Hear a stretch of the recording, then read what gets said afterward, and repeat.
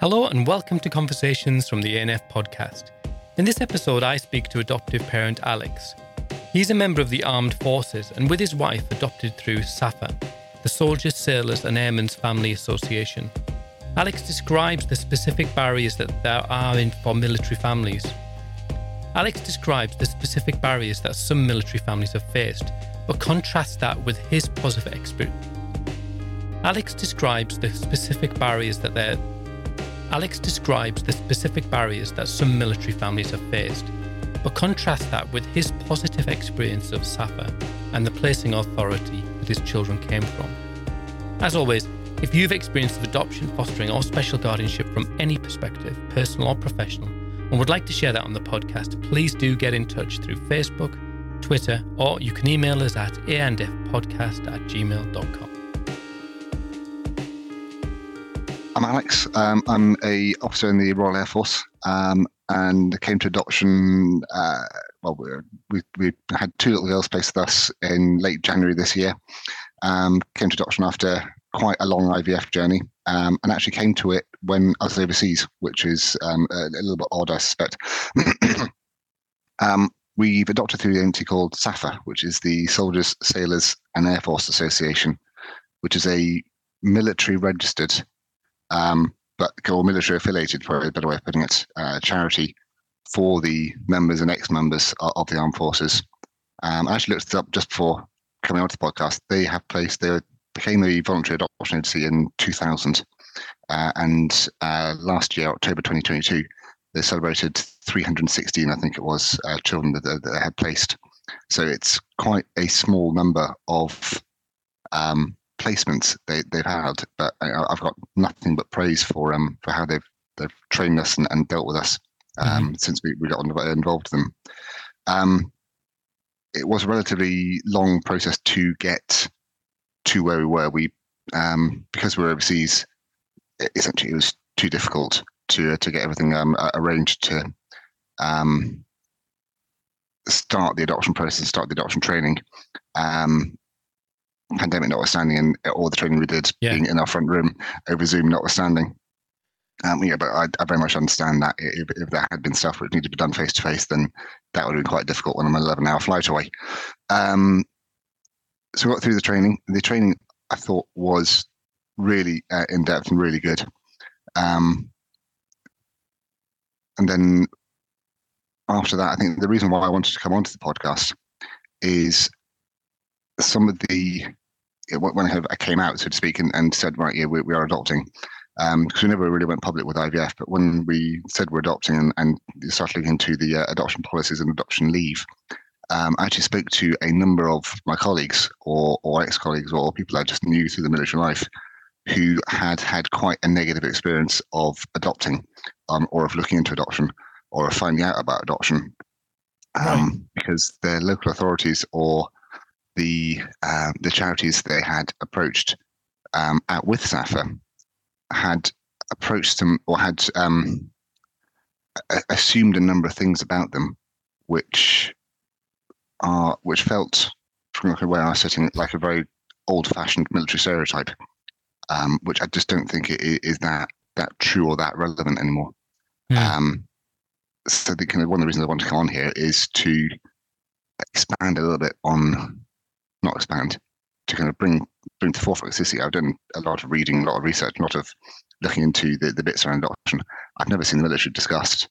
So kind of an approach of saying, right, this is the military can bring quite a lot, and if you are in the military and think about it, I can't speak highly enough of SAFA and the training and post-adoption support they've given our family as kind of one of the options to start forming that family.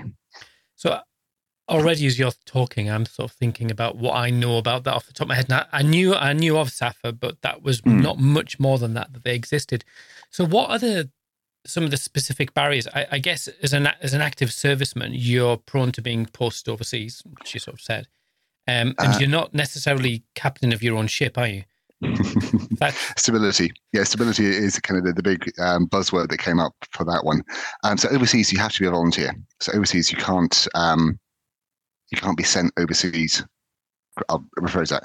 You can't be overseas to live as a family without being a volunteer. So Right. that's voluntary status. And it so happened that post IVF, leaving the UK, the right job came up at the right time.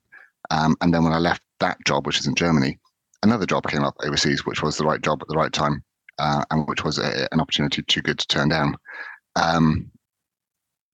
That being said, if we hadn't taken that second overseas tour, we probably would have been placed with kids. Or rephrase that, we would have started looking into adoption a lot earlier, Right. and hopefully would have been placed a bit earlier. So the length of time was more down to us than anything else.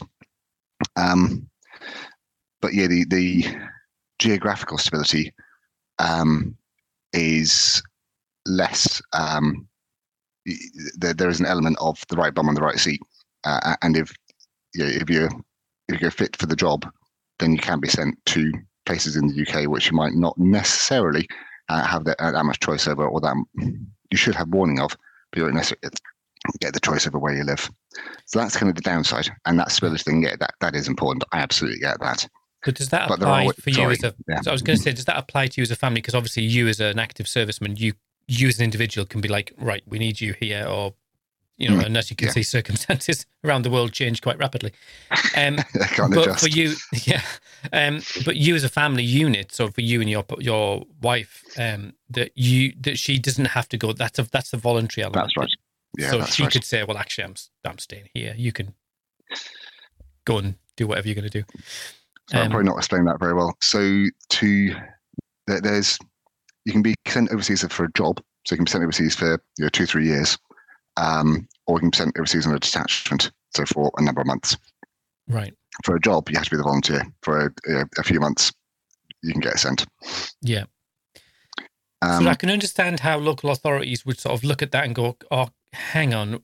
And a big part of the assessment process is about, what do you do as a job? What's your stability? Thinking about the needs of children and in terms of change and stability. So that feels like an obvious barrier for you as a serviceman, or as a service family, I guess. Yeah, it's certainly something that which can't be shied away from. But the other way of looking at it, not the other way of looking at it, the other things that can be done, there are a number of policies you can have in the military, one of which is preferential treatment. So if you have a definite need to stay in a definite place for a good reason, that will always be looked at, and you will always be considered as individuals. There is an element of the right bum in the right seat, there is also a much better than there was. I've been in 20 years, so much better in the time that since I've been in, of looking at an individual circumstances and going, right, this person needs to be in this location because of X. Yeah. And so long as X is a good reason, then generally that person gets to stay there. What can happen as well, the service person themselves might leave or might go for a weekend commuting, but the family can stay in the same place. Yeah. So they don't necessarily have to up sticks as a family of however many the service individual can. There'll always be accommodation for that service member to go and be wherever they need to be to go and do the work. So obviously SAFA then have it sounds like SAFA then have a developed understanding of actually how all of these additional kind of complexities that local authorities may not be. So as an organisation, do they approve you? They approve you? They're a voluntary adoption agency, so they have social workers who. That's right. Yeah. Get all that. Yeah. So you talked about coming to IVF and the decision to adopt. So oftentimes people, the two are not. It's not a natural progression, is it? It's not. No. So it's two very different things. Yeah. The only real reason I mentioned that is to talk through the really quite incredible level of support I had from various bosses over the years that IVF took to have time out from work to go and attend clinics and to go and do all the time intensive bits and pieces that were required. I was doing that over 3 different jobs in 3 different locations, which then carried on. Sorry, not carried on. There was a good linear break. But then that kind of same level of support carried on with different individuals into the adoption training. And I've never had any problem whatsoever in getting time away from work to go and do medical or adoption related stuff, call it what we will, which I'm talking to some of the people I've met through the adoption support groups we're now members of. It just doesn't seem to be the same case in normal life. So I was surprised at how many barriers people have found, which I just haven't had, and which I think, looking from the outside, people would have expected to be the other way around, and people might have expected the military to be less flexible than normal life.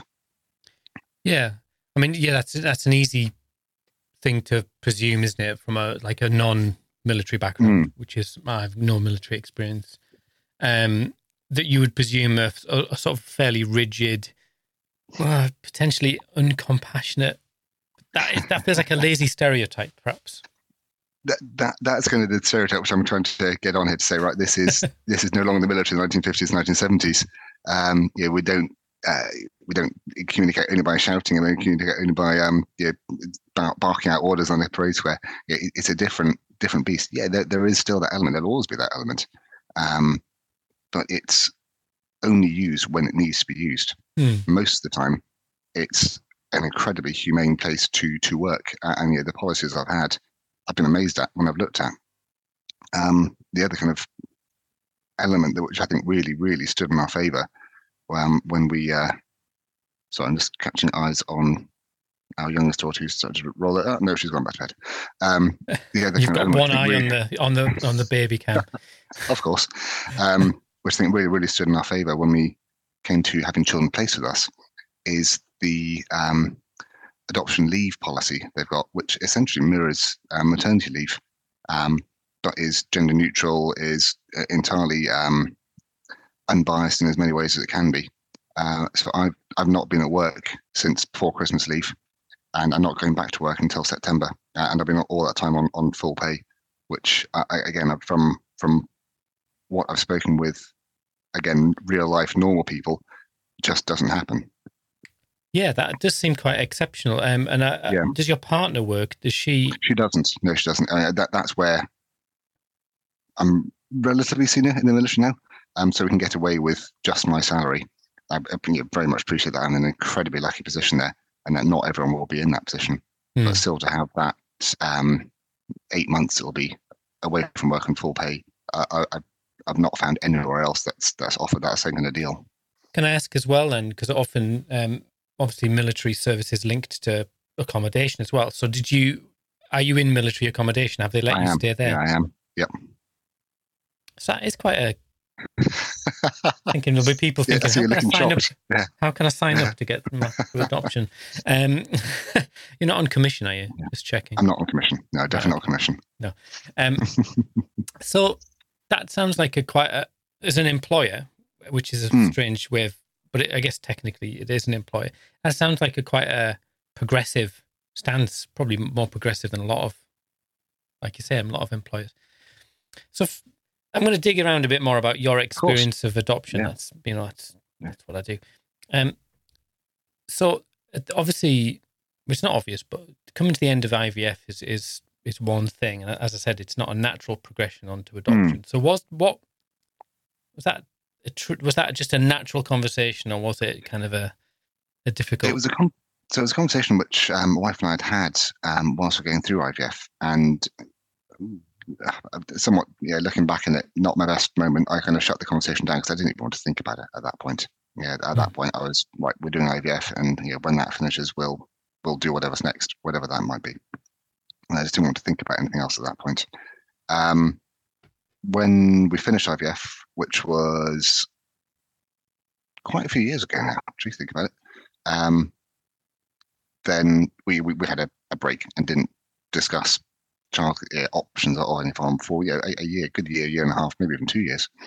But the itch was still there. We still wanted to be parents, and we had a very, very naive view of adoption at that point.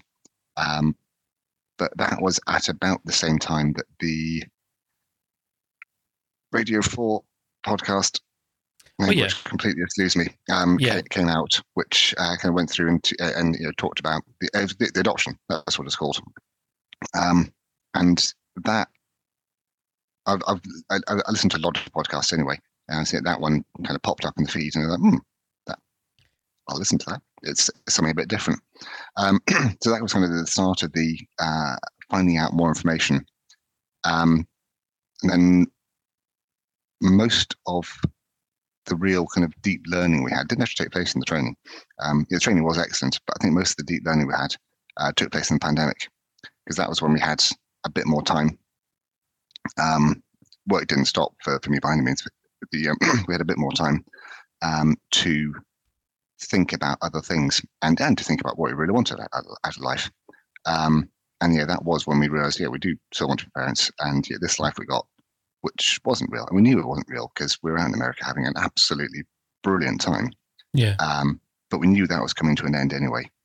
And we kind of thought, right, do we want to go back to the UK and back to what had been normality the 7 years before we'd left the UK, but without IVF. So we got different things to look forward to, and without, with a different kind of outlook on future. Actually, no, I think we still do want to be parents. Right, let's start looking at the Adoption UK webinars that are coming out. Let's start doing the reading. Let's start reading Sally Donovan. Let's start reading all these people who opened our eyes to what adoption could really be like, but also what the rewards could really be like. And reading back on some of my notes that we were taking at the time with hilarious, because written down, definitely no more than one. One will be enough. One will be way too much. We've got 2 kids upstairs who are asleep right now. I don't want preschool age. We've got a 3-year-old and 8-year-old. So there was a long process of both coming to terms with. We knew we were never expecting to get a baby, quote unquote. So we knew that wasn't one of the options. But there's a long process of working out what we could deal with, and working out what realistically children who are placed with us would be able to, what kind of children we'll be able to support best and parent best. Because as you pointed out, the stability is one of those factors. The geographical stability is one of those factors which isn't guaranteed in the military. But one of the other ways of looking at it is wherever you go, whatever happens, you're guaranteed a house, and it's generally going to be not a bad house. Who says touching wood? I've never had. There are some horror stories. I've not been one of them, fortunately.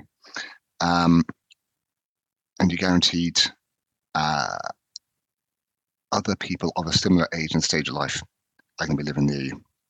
So there's always going to be accommodation's always going to be that network provided already. The military network, the military family, which is what is quite often called.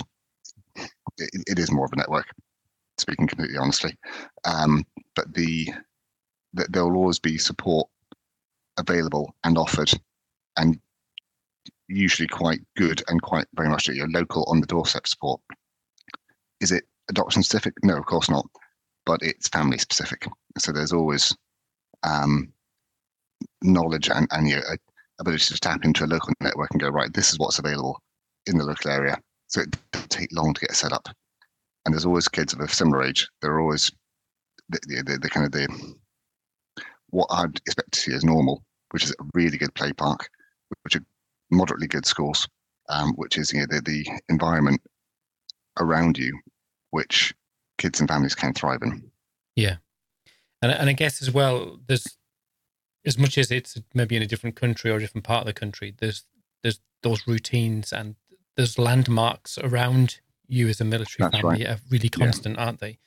Mm-hmm. And so, maybe the stability, geographically, not necessarily brilliant, but there are other aspects to stability, and that's one of the things we kind of majored on in the training. This is what stability could look like. This is what your stability does look like, and this is how to help prepare kids for moving geographically, but not as much of a move as perhaps might be expected. How did you find the process of being approved then? Because I presume that you're, as much as you could be anywhere in the world, you're sort of still operating under a UK legislation. And so the process of stage 1, stage 2, that assessment process. How did you find that? quite interesting. Sorry again. We've got a great social worker who who gets us and understands us, and I think we're one of her kind of early on in her life with Safa, but she's just one of those people who just gets us, and she's a friend. So it never felt that intrusive. Usually, it kind of felt like a conversation.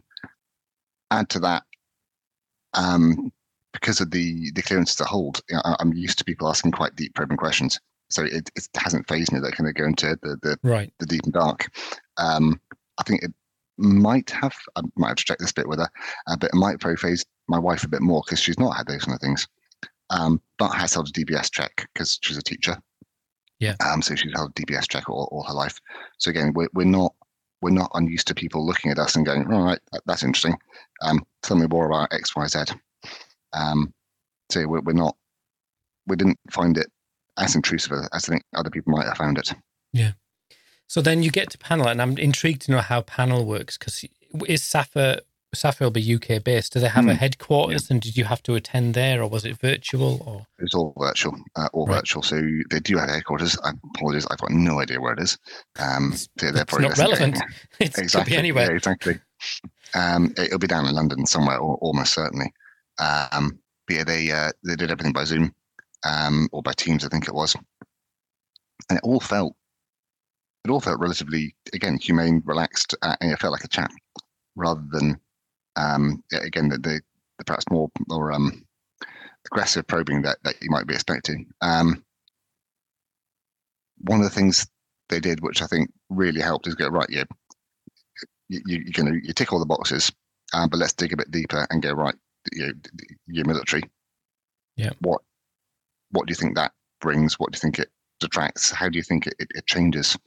And that being part of the training is kind of what I'd expect them to major on. But I thought it really helped, because we had most of the questions beforehand as well. It really helped us kind of think about how and why we'd be able to work around the challenges that being in the military brings, whilst also going to really bring the strengths that being in the military has to bear with them. This is, again, me and a military family. My wife is a real person. She is not a military, never has been. But yeah, I'm very much institutionalized. I haven't been in 20 years or more. I didn't like to say. It's not my place. I do find it quite odd. So was there any sort of in-person meetings at any point? Oh, yeah. Yeah. This is all done when we're back in the UK as well. And so SAFA wouldn't allow us to start the assessment process until we were back in the UK. Right. This is all done whilst we were based here, right at the tail end of the pandemic. So most of the in-person meetings were kind of at a distance at first, with lots of windows open. But yeah, as time went on, things got more and more relaxed. Mm-hmm. So you're approved, and you hinted at, you quite a systemic, logical process that you were going through. Like, well, I've read all this information. We've done a clear analysis of what I can cope with or can't cope with, and then clearly it's been thrown out the window. And you've that was early on. Yeah, we when we went to panel, we were actually approved for any number, any age, which I was a bit shocked when I read that. It's like, okay, we want a sibling pair, not group, sibling pair. But we had said at that point that we wanted a no more than school age as the oldest, such that this 8 months I've got, which is this golden opportunity to form those attachments and to make those bonds, we could use as much of that as possible with them. That got thrown out the window at the first. What are they called? The first of the. Sorry, yes. Like the activity days. Yes. Yeah. Exactly. Yeah, we went to the first one of those before we'd gone to panel, quite a long time before we'd gone to panel, and met a sibling pair there who we thought we could have very easily parented, and they were 4 and 6. Got to panel, got onto Linkmaker with, I think we had that verbiage still on our profile, but something along the lines of, but if the right children who we think would match us and we have matched them happen to be there, then we'll consider all ages. what was more or less kind of the wording we had on there. And we found what are now our two daughters, quite by happenstance. We were browsing with turning various filters on and off, and this photo kind of grabbed us. We read the profile and thought that they sound interesting. This was still before panel, before approval panel. So we asked our social worker to put an expression of interest, because they weren't accepting expressions of interest from anybody other than approved adopters. So we asked our social worker to put in an expression of interest the day that panels happened. And we thought, right, that's panel out of the way. We're approved adopters now. Time for a break. We'll go off and we'll take a break. We'll take a couple of weeks holiday. On the drive up, the day after panel, we got there. It wasn't a CPR, but it was the All About Me books and some more paperwork with you sound interesting. You're clearly interested in these kids. Here's some more information about them. So we took a pause in the drive, read all this information. Like, okay, that's very interesting. We still took our holiday, but I think we had much for a break because our minds sort were of buzzing. A holiday, yeah, exactly. Our minds were absolutely buzzing with the possibilities. There were some legal shenanigans, so that was in August last year. Yeah, that was also August last year. So it feels longer, but in a good way. And then we met them we saw them in November, but they didn't know who we were. So it was kind of a drive-by, for want of a better word. Yeah. And then we met them in December. They transition started straight after Christmas, and they moved in late January. So it felt very whistle-stop from approval through to the rest of everything that happened. Yeah, it was a busy few months. Yeah, I mean, that's an understatement, isn't it? I know probably at the time it felt like it dragged between the meetings, but now looking back, and was there any sort of reticence on the part of the placing authority in terms of you being in the services and just some of the logistical stuff that is perhaps a bit unusual for them, or were they just did sort of SAFA really oil the wheels of that? I feel like I'm selling SAFA. I think SAFA oiled the wheels, but it was Brighton and Hove who were adopted through, and again, they have been absolutely great. But they had, or the family finding social worker at the very least, had worked with military families before, so we weren't a new concept to her. There was never really any deep questions about what can you provide in terms of this, that, and the other. There was the question about stability, and we were very honest. We said we have no plans to leave the UK currently, but if the right job comes up, we would like to think about it at the very least. But it'll be dependent on the children, and that's always the line which we have gone with now. Whatever we do from now on in will be dependent on what the children can and can't cope with, which is normal. Exactly.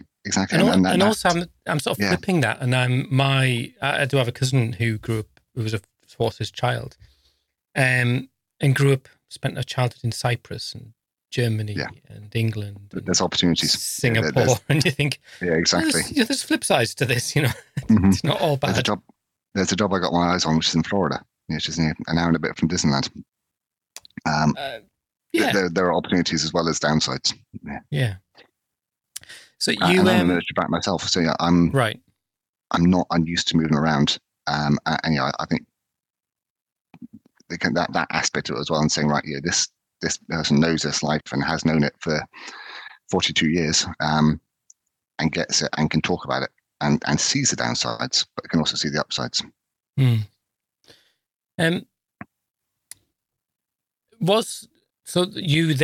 moved in, and that's always kind of it's a moment, isn't it? Isn't it just introductions. How did you find sort of the introduction process and the transition into your house?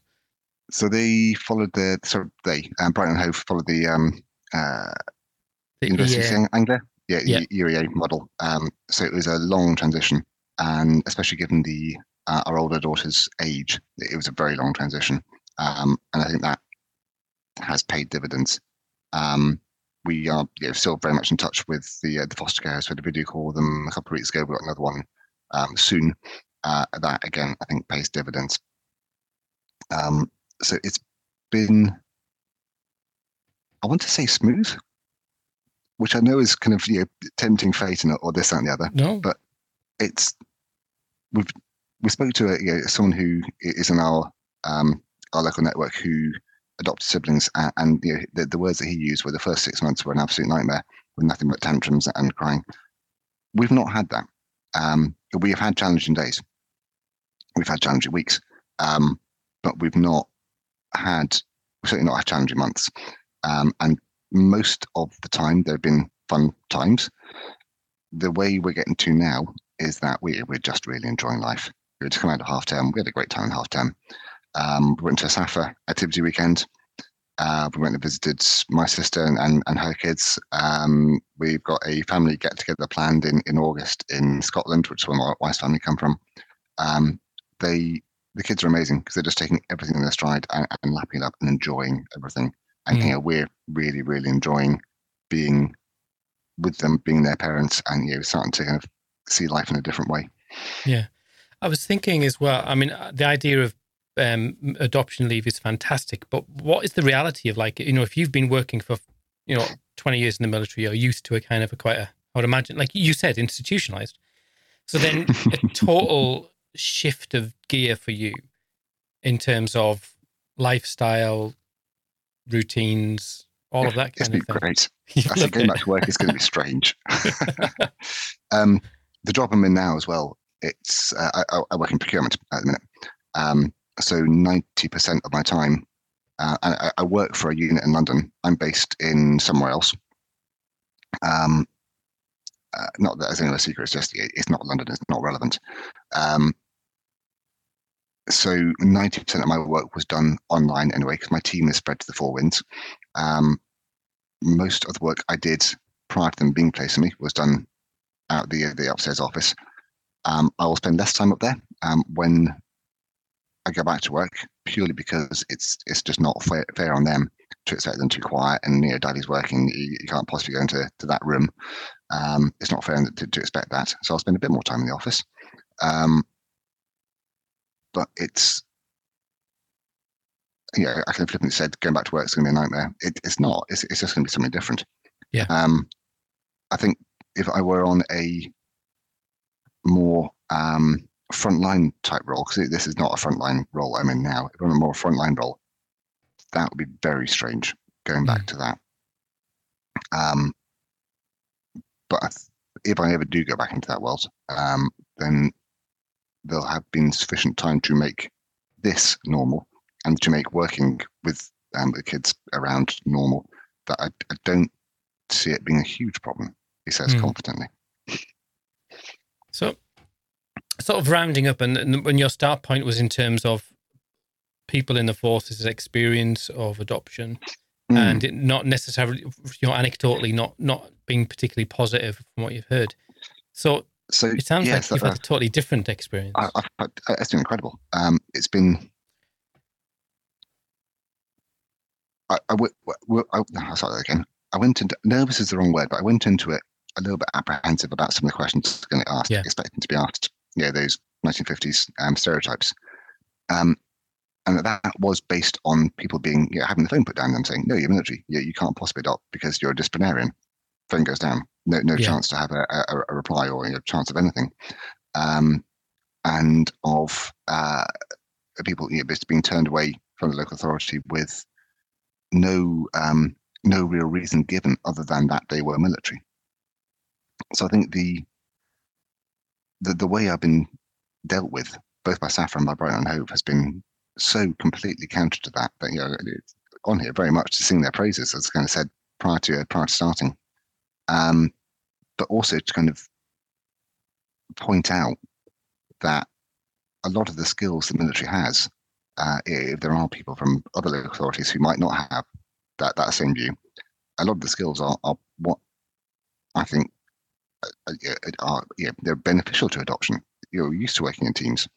We're certainly used to being flexible. We are used to not necessarily getting our own way all the time. We're used to a lot of the things which can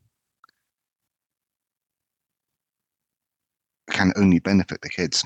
As I said, I went to a SAFA activity weekend right at the start of half term, and the kind of the things that stood out to me there were that everyone there had adopted siblings, be they single adopters or be they couples or be they whatever. Yeah, everyone there had adopted siblings, and that mostly the children there looked like they weren't suffering from a lack of attachment, which is not true of all the adoption events I've been to. These are the skills that the military does have, which is giving these kids the best possible start they can have. Yeah. No, I mean, I think it is interesting, isn't it? Because I think that you bring different things to the party, and that, but none of, and like you said, everything's got a flip side. So even like the nature of moving around, but there's also some real positives, and you are the stability, and the, and like you said, the military network is a constant throughout all of that, regardless of where you go.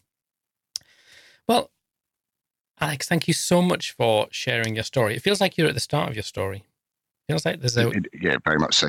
Very, very much so. I'm hopefully in 10 years' time, this will all be as positive. He says, crossing his fingers. Well, come back on and you can update us, and by then you'll be a general or a 4-star, air vice marshal or a wing commander or something. Or retired. Or retired, yes, excellent. So that'll be not in 10 years, but yeah, that'll be nice too. Well, Alex, thank you so much for sharing your story with us, and I wish you well to you, your family in the future. Thank you, and thank you for the podcast and everything you do for us. Thank you.